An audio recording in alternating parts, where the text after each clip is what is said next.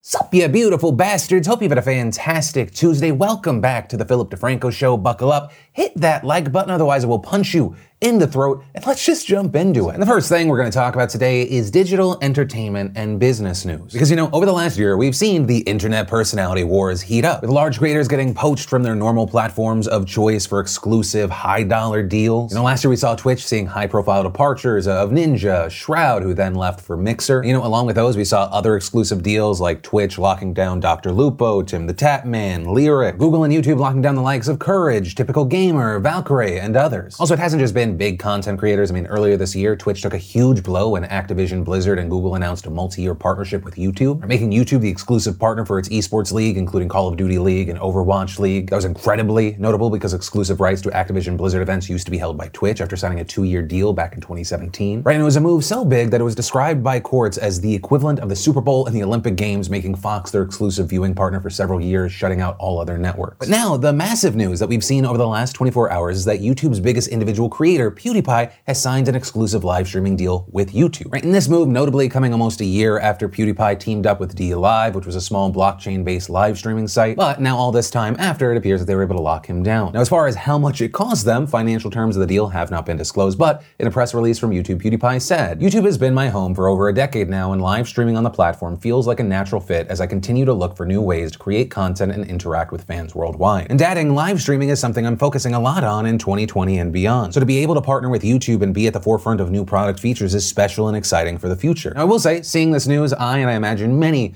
others were like, yeah, this makes sense. Right? If the most subscribed to individual on your platform jump ship to another one of the big players, doesn't look great for you, especially because for the future of YouTube, I know YouTube gaming and live streaming is a big aspect of their goals. But that said, it didn't stop some to try to muddy this situation, with a number of outlets spending a majority of their headline and article space laying out PewDiePie's past controversies. Right? And some briefly laid out his history in an attempt to explain his kind of on-again, off-again relationship with YouTube, but others used language that seemed to suggest that YouTube should not have made this deal. Vice's Motherboard, for instance, wrote that YouTube is completely ignoring the years of bad behavior in its article titled "YouTube and PewDiePie Can't Afford to Quit Each Other." Forbes decided to go with the headline, "PewDiePie signs deal with YouTube despite history of racist anti-Semitic comments," with the Washington Post calling him controversial but popular and opening its coverage by pointing to the Wall Street Journal's heavily criticized report about the YouTuber's use of anti-Semitic jokes. With the paper writing, now it appears to be water under the bridge. And it's not shocking that this happened. I imagine both YouTube and Felix knew that this was coming. Pretty much in any PewDiePie coverage, they're like, do you remember what he said in the past? But with that said, with there being that anticipation for there to be backlash or negative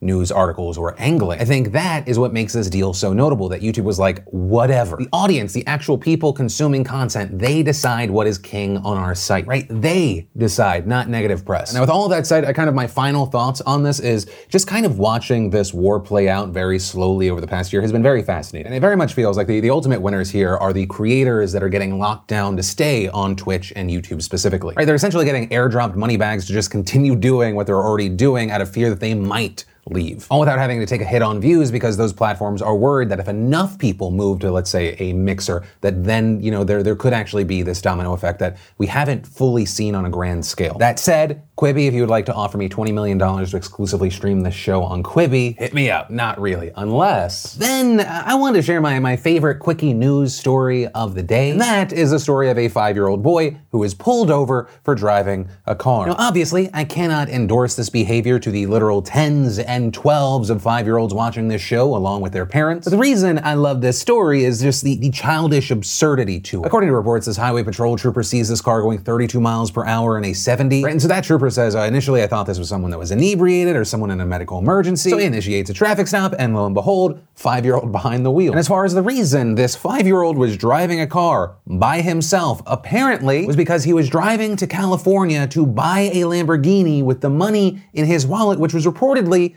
$3. Which, once again, I love because it's just absolutely absurd, but in the mind of a 5-year-old, totally makes sense. But unfortunately with this situation, that's kind of where the we can have fun with this story, because thank God no one got hurt, ends. We get to the part of the story about blame and consequences, because how did this happen? One, reportedly the boy's parents were both at work at the time, and an older sibling in their teens was supposed to be babysitting him when he grabbed the car keys and left, which is also why, too, the highway patrol trooper reportedly said that the agency was in communication with the county attorney to determine whether any charges should be filed against the boy's parents. parents. And so actually, that's the note that I want to end on. What are your thoughts regarding that point? Do you think there should be charges against the parents? Yes, no, why not? Which actually, on that note, I had never looked into this before. While researching for this story, I found that actually a majority of US states don't have a minimum age law or even a statewide recommendation as far as leaving children at home. And of those that do have laws, or at the very least some sort of guidance, you have examples like Kansas with an age recommendation of at least 6, with the state of Illinois at the higher end of 14 years old. But yeah, like I said, let me know what you're thinking and why. And then let's talk about something that's very important and very concerning, and that's the escalating tensions that we're seeing with mask requirements. Right, and this story actually starts in Stillwater, Oklahoma, because on Friday, the city enacted a new requirement forcing all customers and employees in local businesses to wear face masks. And notably, that comes as the state begins reopening businesses like restaurants, gyms, and movie theaters. However, what we ended up actually seeing just 3 hours later, you had multiple businesses reporting that their employees had faced not only verbal abuse, but also violent threats. One of those threats even reportedly including a shooting. And so what we ended up seeing later that same day was the city rolling back those requirements, with city manager Norman McNichol saying in a statement, "The city of Stillwater has attempted to keep people safe by the simple requirement to wear a face covering to protect others. It is unfortunate and distressing that those who refuse and threaten violence are so self-absorbed as to not follow what is a simple show of respect and kindness to others." And providing further insight into why they were rolling back these requirements, you had Mayor Will Joyce saying that their police force just is not equipped to handle this. It's been a difficult issue for the last few weeks.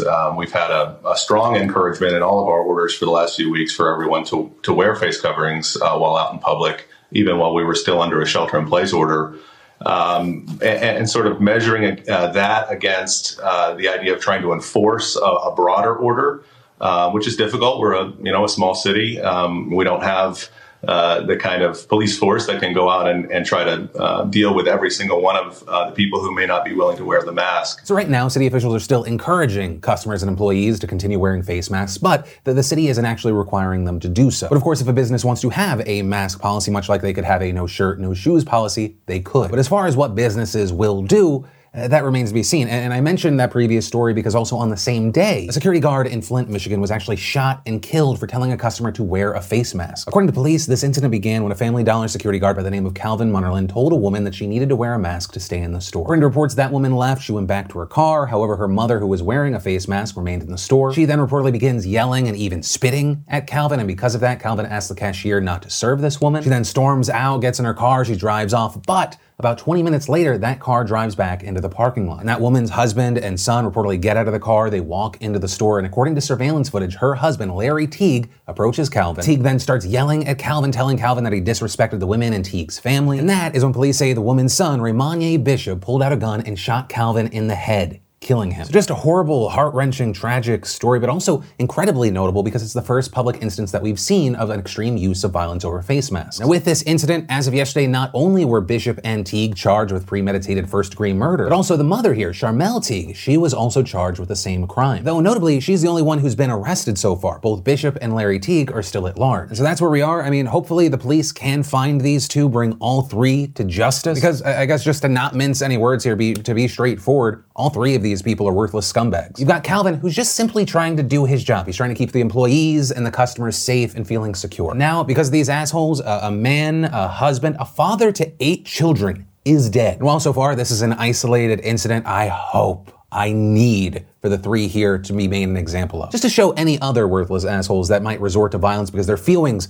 got hurt because they got called out on being an inconsiderate asshole, that they will be punished to the fullest extent of the law. And then let's talk about this very massive news coming out of the Philippines connected to President Duterte, everyone's favorite, definitely not insane narcissist. So today, the Philippine government ordered the country's biggest news network, ABS-CBN, to stop operations, by making this the first time that a major broadcaster has been shut down by the administration of President Rodrigo Duterte. And that move coming after the company's license expired yesterday because the country's Congress failed to renew it. And that's because, very notably here, in the Philippines, it's Congress that has the sole power to grant broadcast licenses. And so what we ended up seeing here is that the lower house, which is overwhelmingly stacked with Duterte's allies, refused to pass bills that would renew ABS-CBN's permit. Or just think about it like if the Trump administration could and decided to shut down Fox News or MSNBC. Right? It's essentially the same idea because the scope that this network has is big, if not actually even bigger. The company itself has been around nearly 75 years, and according according to one report, ABS-CBN's TV channel is watched by 2 out of every 5 Filipinos, which is roughly 40 million people. That's like if in the United States, over 130 million Americans watched a news network. And on top of that, the network also runs a popular radio station that has 25% share of the market, also has a cable TV channel, and runs a subsidiary that offers online content, which are not included in the shutdown order. But this is still incredibly significant because it is quite literally the government deciding to shut down the biggest TV news network in the middle of a pandemic. Right? As of this morning, the Philippines has reported over 9,600 confirmed cases and 630 deaths. Much of the population is under quarantine measures. Also, last month, Duterte ordered the police and military to shoot and kill anyone who violated the lockdown. And according to reports, ABS-CBN was on the front lines of the pandemic throughout all of this, reporting on hard topics like the state of healthcare workers and hunger under quarantine. And on top of that, the network also said that it gave relief goods worth nearly $6 million to about 600,000 families that were under lockdown. And while this is obviously really big, this is also not completely out of nowhere. I mean, Duterte has been threatening to close ABS-CBN since he took office in 2016, and in fact, his beef with the network goes back even before he was president. During the 2016 election, he accused the company of refusing to run one of his political ads, which they denied doing. And since then, he's also accused the network of tax evasion, also reportedly calling its reporters sons of bitches and accusing them of being spies. Meanwhile, ABS-CBN has been closely and critically documenting Duterte's so-called war on drugs, which has killed thousands, a move that obviously angered him. And so, as a result, Duterte has repeatedly said that he would never sign a law renewing ABS-CBN's broadcast license, even reportedly telling the network's owners that if they wanted a license, they needed to sell the company, which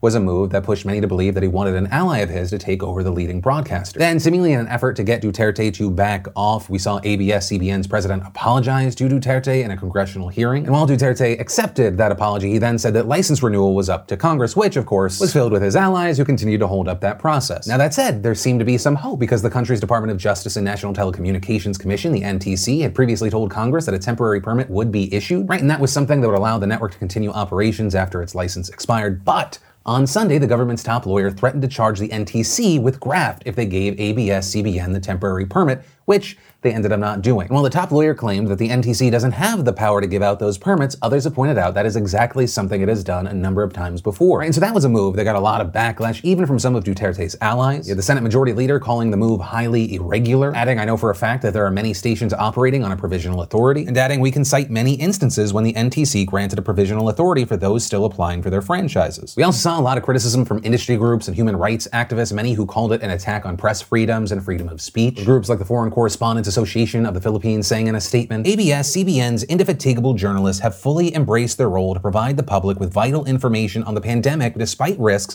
to their health and safety. The move is clearly a case of political harassment against a pillar of Philippine democracy that employs thousands of Filipinos whose livelihoods are now at risk with the order." The National Union of Journalists of the Philippines also calling this a brazen move to shut down ABS-CBN, saying that he intends to silence the critical media and intimidate everyone else into submission. Human Rights Watch also condemning the move, saying that the Solicitor General should stop acting like Duterte's attack dog. But that said, unfortunately, this speaks to a broader trend in the Philippines. I mean, the Philippines was once considered to have the freest press in Asia, but recently it has consistently been ranked as one of the most dangerous countries for journalists in the world. And Duterte's administration has furthered that hostile environment for reporters, and Duterte himself has openly threatened journalists and media outlets, even making death threats against some reporters and saying that no journalist should be exempted from assassination. But ultimately, that's where we are with the situation. We have to wait to see what's going to happen next, because right now, ABS-CBN has 10 days to respond to the government's order and explain why they should be allowed to stay open. And after that, according to reports, a hearing will be set after the lockdown ends, which, I mean, it could be a long time from now. And yeah, I mention this not only because it by itself is big news, not only because this is not the first time that Duterte has done something like this, but also because it is a cautionary tale. As one CBS report on this explained, Maria Ressa, who was once a correspondent for CNN International and now runs the Manila-based online news service Rappler, she's now facing close to a dozen court cases, with Ressa telling 60 Minutes last year that she's been threatened not just with imprisonment, but rape and even death for her reporting of Duterte's drug war. And separately, Ressa told CBSN that Duterte's policies were an attempt to silence and manipulate the media to pervert the course of democracy, and she called it a cautionary tale for the United States. Because as every country has had to figure out, or will figure out in the future, everything seems impossible that it could happen where you live